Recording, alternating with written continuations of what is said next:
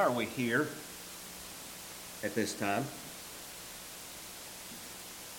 What is the central focus of this time together? What is the most important thing we do when we come together? The answer to those three questions is all the same. Why are we here? We're here to worship God. What is the central focus when we come together? It's to worship God. What is the most important thing that we do when we come together? We worship God. God is the focus. God is the reason. He is the central focus and the most important reason why we come together. But when we come together, we engage in various acts of worship. One act of worship is not any more important than another. The opening prayer is no more significant than the closing prayer. The songs that are sang before the Lord's Supper are no more important than the songs that are sang after the Lord's Supper. No more important than the song that we sing that encourages those who have yet to obey the gospel to do so. God is the reason we're here. He is the main focus. He is the purpose for our coming together. One of the acts of worship in which we engage, in which we are going to be engaging in just a few moments, is the Lord's Supper. And one of the questions that may arise when we're having discussions with others on this particular matter is, why do you partake of the Lord's Supper? Not why do you partake of the Lord's Supper, but why is it that you partake of the Lord's Supper on the first day of every week? Why is there a weekly observance of the Lord's Supper? Many religious groups would not deny the need to partake of the Lord's Supper. But those same groups will do so perhaps monthly or quarterly or once or twice a year. And that's different from partaking of the Lord's Supper, obviously, on the first day of every week. We began this series of lessons by stating that we are to speak. When we speak, when we teach, as it were, the oracles or the utterances of God. So when we speak on the matter of the Lord's Supper, and why we observe this act of worship weekly, we need to speak in a way that glorifies God, but that is reflective of what God has revealed concerning this act of worship in the Scriptures. Now, we're going to begin this discussion, and this is in the outline in your newsletter. We're going to begin this discussion with a brief review of Bible authority. Because if you don't understand how to establish authority, you cannot address this question. Bible authority, as is true of any authority, is established by commandment, example, and necessary conclusion or inference. Now, I'm going to touch upon each one of these again briefly. I'm not going to exhaust this subject because we could spend all of our time just on that particular matter. Commandments. Jesus said in John chapter 14 and verse 15, if you love me, you'll keep my commandments. Well, that raises the question, is there a commandment pertaining to the Lord's Supper? Is there a commandment pertaining to each of the acts of worship in which we engage on the first day of the week? If there is a commandment, then that is the place that we are to begin. We also understand that Jesus sent the Holy Spirit to guide the apostles, men who were delegates or messengers chose by him to present the truth and to continue his work after he died and went back to be with the Father. In John chapter 16, you'll notice beginning in verse 12, Jesus said to these men, I have many more things to say to you, but you cannot bear them now.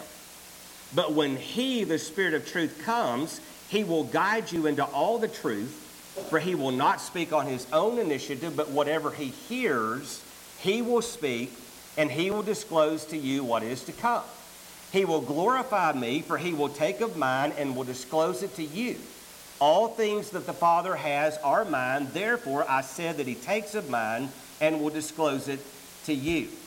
So God sent Jesus who sent the Holy Spirit to the apostles to guide them into all truth. So if I want authority for a religious practice, I begin with commandments, but then I also consider what it was that was commanded or taught by these apostles.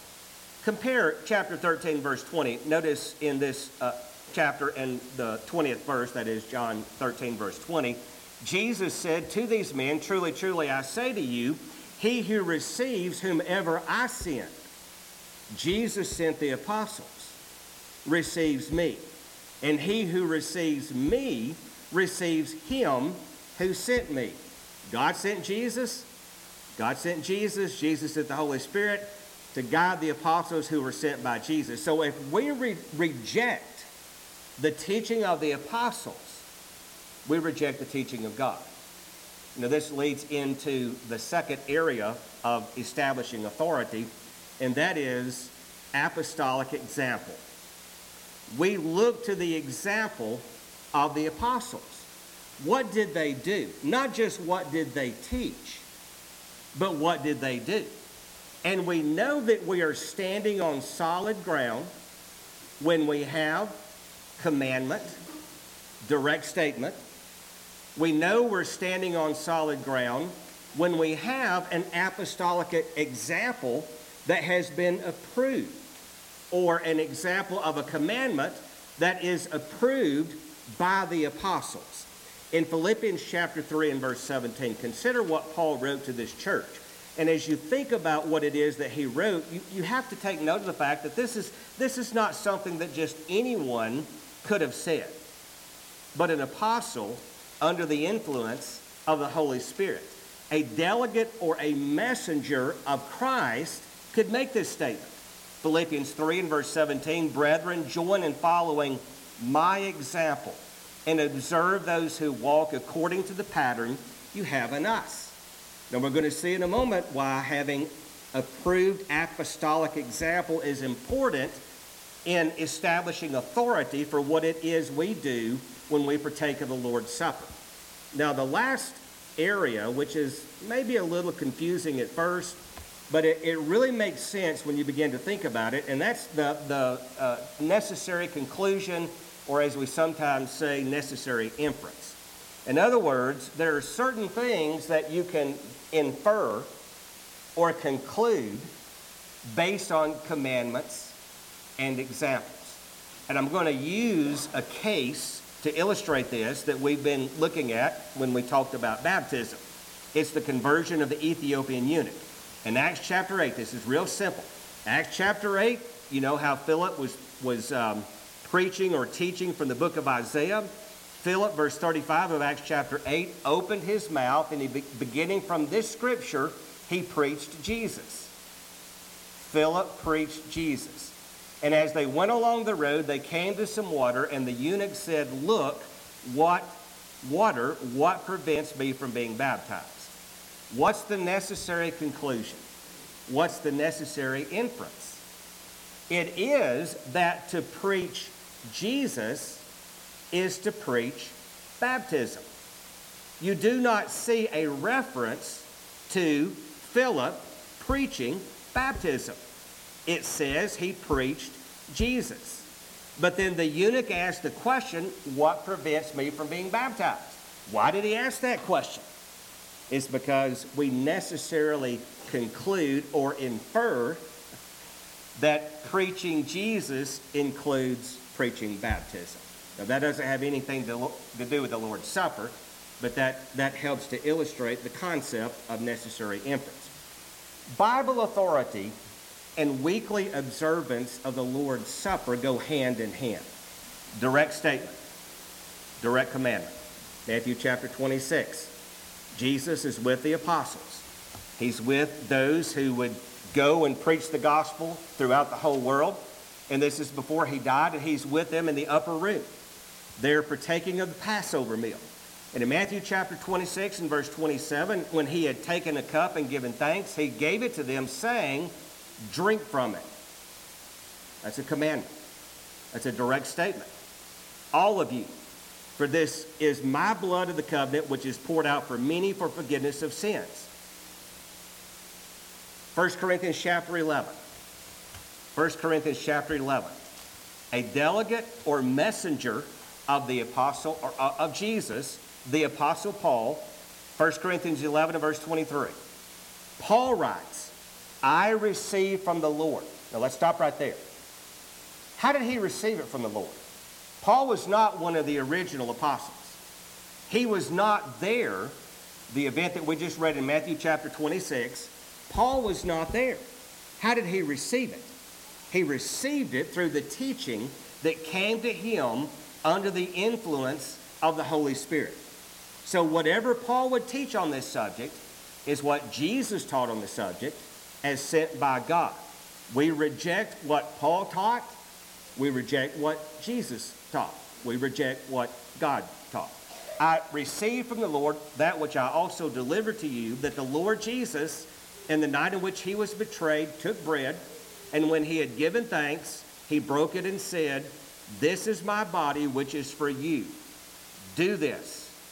Direct statement, direct command. Do this in remembrance of me. In the same way, he took the cup also after supper, saying, this cup is the new covenant in my blood. Do this as often as you drink it in remembrance of me.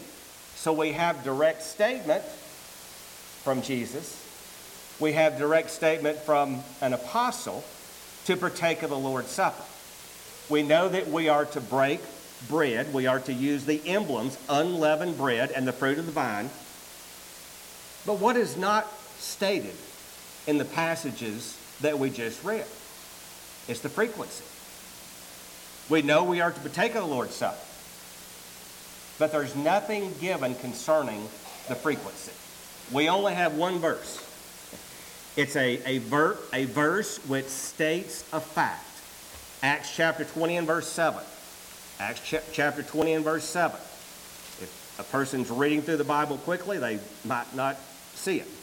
But in Acts 20 and verse 7, on the first day of the week, when we were gathered together to break bread.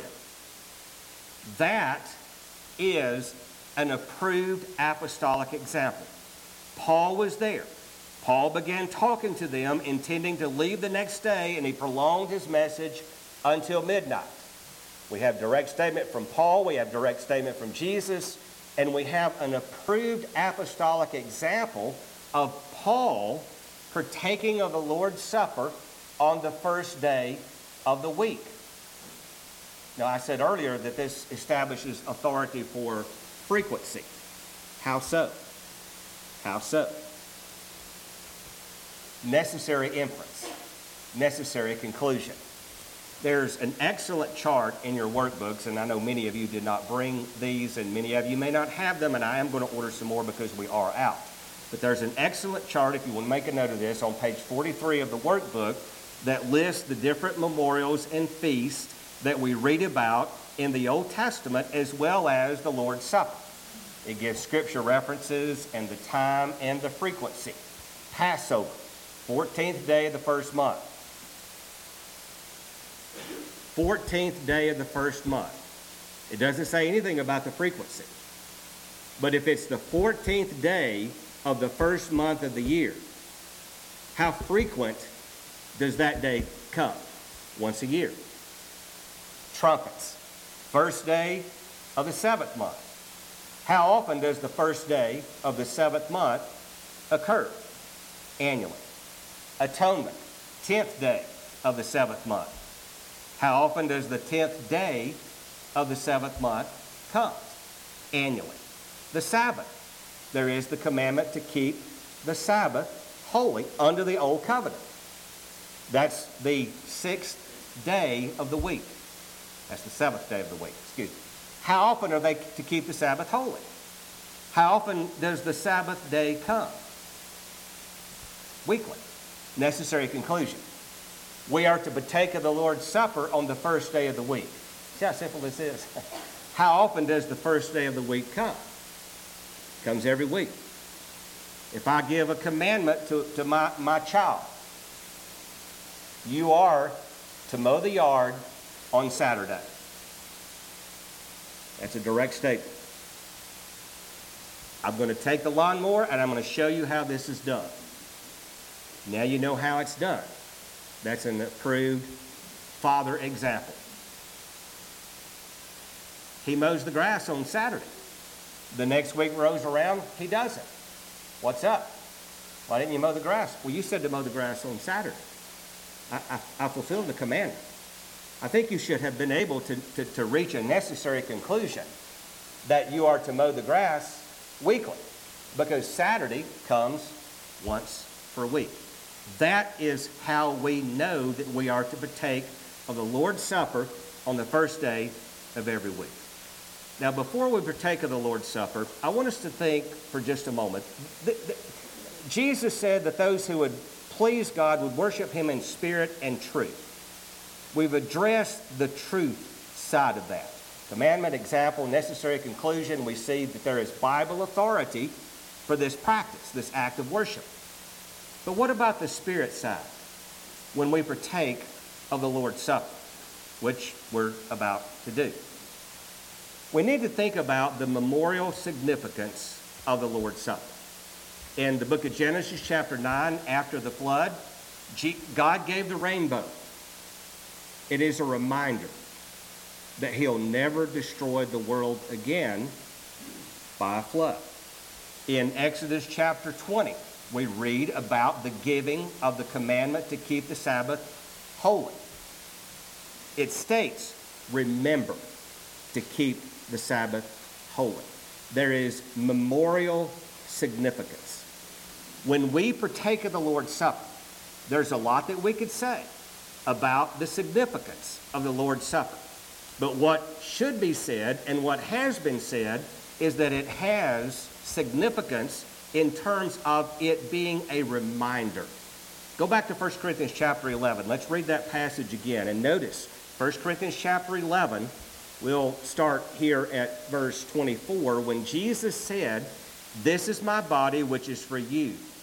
Do this in remembrance of me." And then in verse 25, this cup is the new covenant in my blood. Do this as often as you drink it in remembrance of me. When Jesus said, when he established the Lord's Supper, he used that same terminology, as often. Well, we partake of it weekly, but as often as we do it, we are in our minds to be remembering. We are in our minds to know that we are engaging in a memorial service. In this same chapter, 1 Corinthians chapter 11, verse 26, "For as often as you eat this bread and drink the cup, you proclaim the Lord's death until he comes. Therefore, whoever eats the bread or drinks the cup of the Lord in an unworthy manner shall be guilty of the body and the blood of the Lord." And then he explains what he means by partaking of the Lord's Supper in an unworthy manner. Many look at that and say, well, who is worthy? Well, no one is worthy. We all sin. We all fall short. But to partake in an unworthy manner is the result of an examination, verse 28. A man must examine himself, and in so doing he is to eat of the bread and drink of the cup. For he who eats and drinks judgment to himself if he does not judge the body rightly. What does it mean to not judge the body rightly? It means to not think about what Jesus did. It is to fail to remember the sacrifice, to remember the giving of his body and the shedding of his blood, so that we might be forgiven of our sins. We need this weekly reminder. And as we partake of the Lord's Supper, let's do so in a worthy manner as we remember the sacrifice that Jesus made.